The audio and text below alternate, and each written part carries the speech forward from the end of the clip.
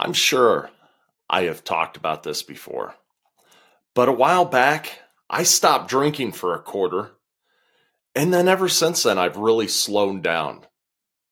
Why, might you ask? Well, it all has to do with my 6-year-old daughter, who said innocently enough one day, "Daddy, why do you drink more beer than water?" Quite frankly, it didn't take me too long at this point to figure out my priorities, because I generally run my priorities through what I call a Headstone litmus test. And I'm going to tell you about that process here in a moment. Leaders are not born in a womb. They are forged through heat, pressure, and a whole lot of sweat. The Fire Forged Leader podcast serves the audience through exploring leadership at work, in the community, and with the family, using a practical perspective and real-life experiences from the host, Steve Baumgartner, and his guests in The Forge. Now, it's time to enter the Forge with the Fire Forged Leader.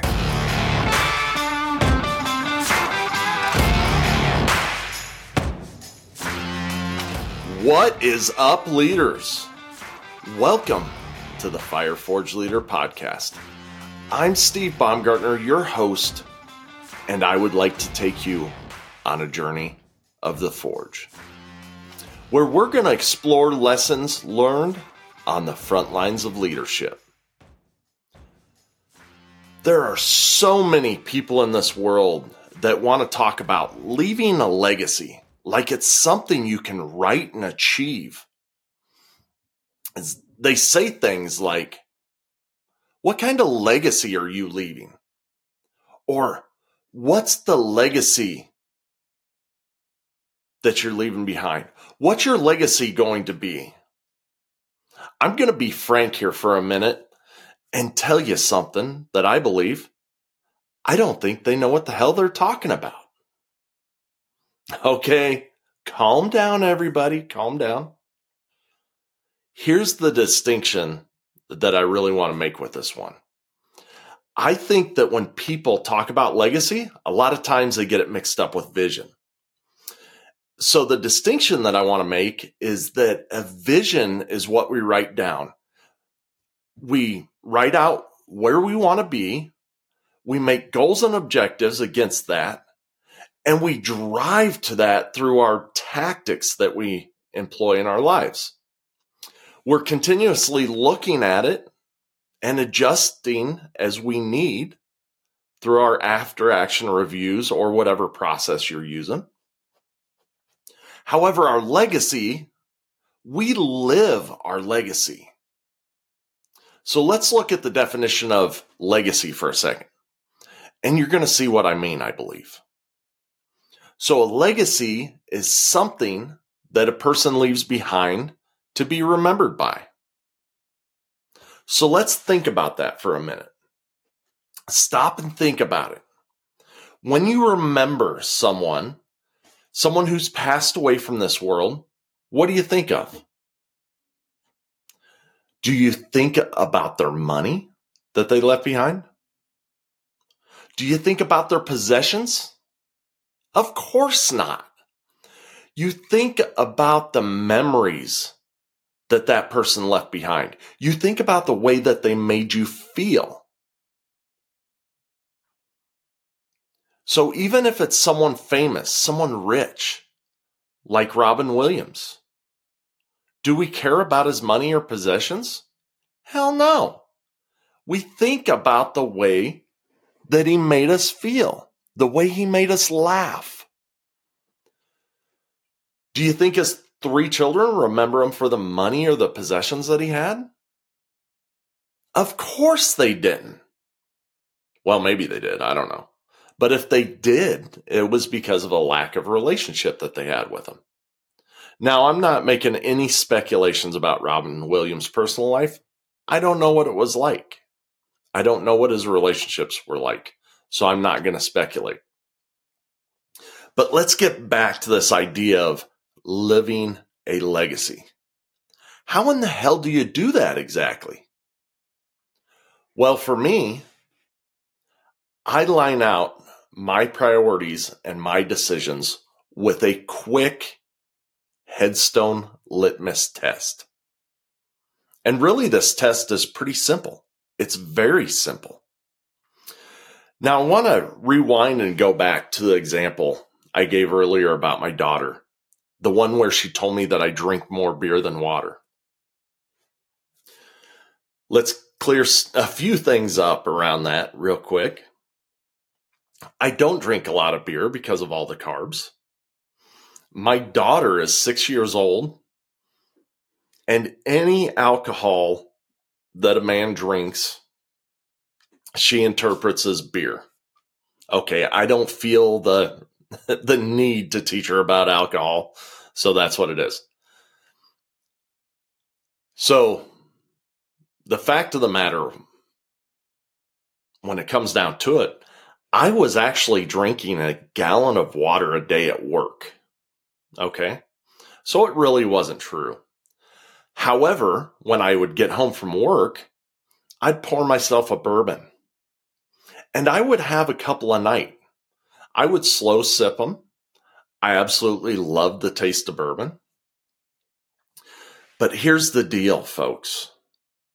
All she saw was the latter portion, the bourbon drinking. So here's how my process works. I take that comment. I simply look at the relationship that I have with the person. I look at the situation, and in my head, I write a headstone for myself. Yeah, I get you. It's pretty morbid. But listen, if we don't look at our own death, we can't even begin to consider legacy. So anyways, the picture in my head on this headstone was Steve Baumgartner, devoted and engaged father who drank more beer than water. Guys, I know this process sounds silly, but when someone, a loved one, is working to memorialize things about that person who passed, they do it in one of a couple places. They do it in obituary, they do it at a eulogy, and they do it at their headstone. The reason why I chose headstone is because it's short, right? We can make a pretty profound statement. And what people do on a headstone a lot of times is pick like the 10 most impactful words.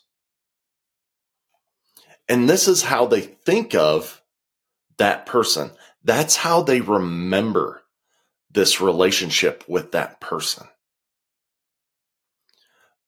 So when I read that headstone to myself in my head, is that really what I want my daughter to believe about me?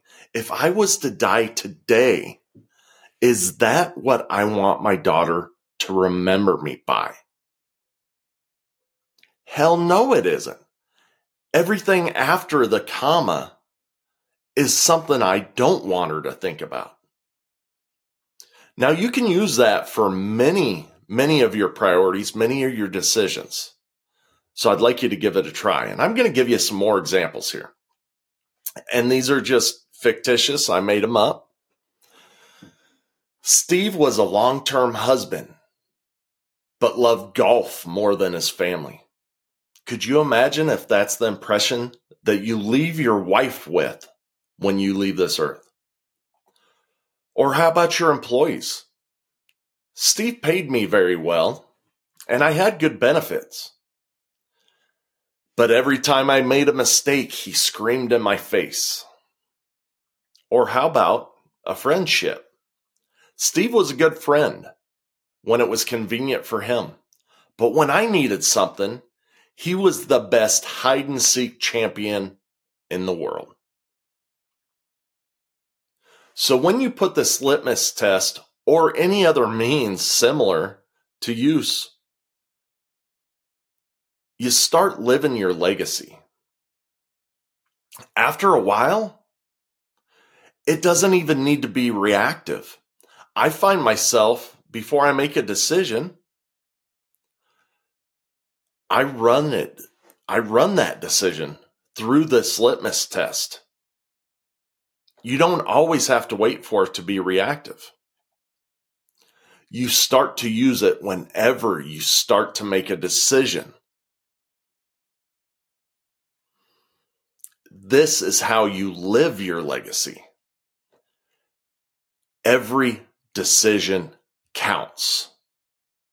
Every interaction matters. Leave something for your loved ones to remember you by. Now, leaders, you have come here once again to listen to this message. But listening is not enough. What are you going to apply this week, this month, and this year? What are you going to apply that helps you become a better leader? A leader in your home, a leader at work, and a leader out in your community. What are you going to apply that ultimately makes you that person that other people want to follow? So grow in your leadership skills and do it for your family, do it for your community, and the ones you lead at work. But most of all, do it for yourself. Lead with intent, my friends. Now, if you appreciate what you learned here today, what you heard here today, I invite you to leave a rating and review, and that really helps us climb up in the ratings.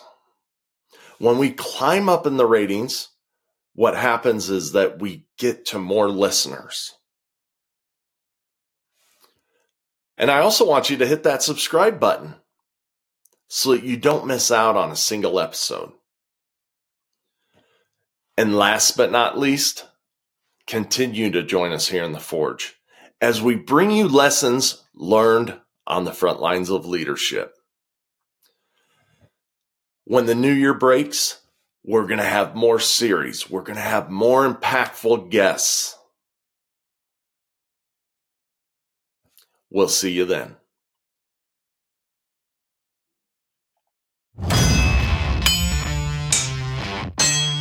You have just experienced the heat and pressure of the Forge. Remember, words without action are meaningless. Now, after the heat of the Forge, shape your thoughts, quench your brain, then put your new tools to use, adding to your leadership. Tune in next week for more lessons from the Forge.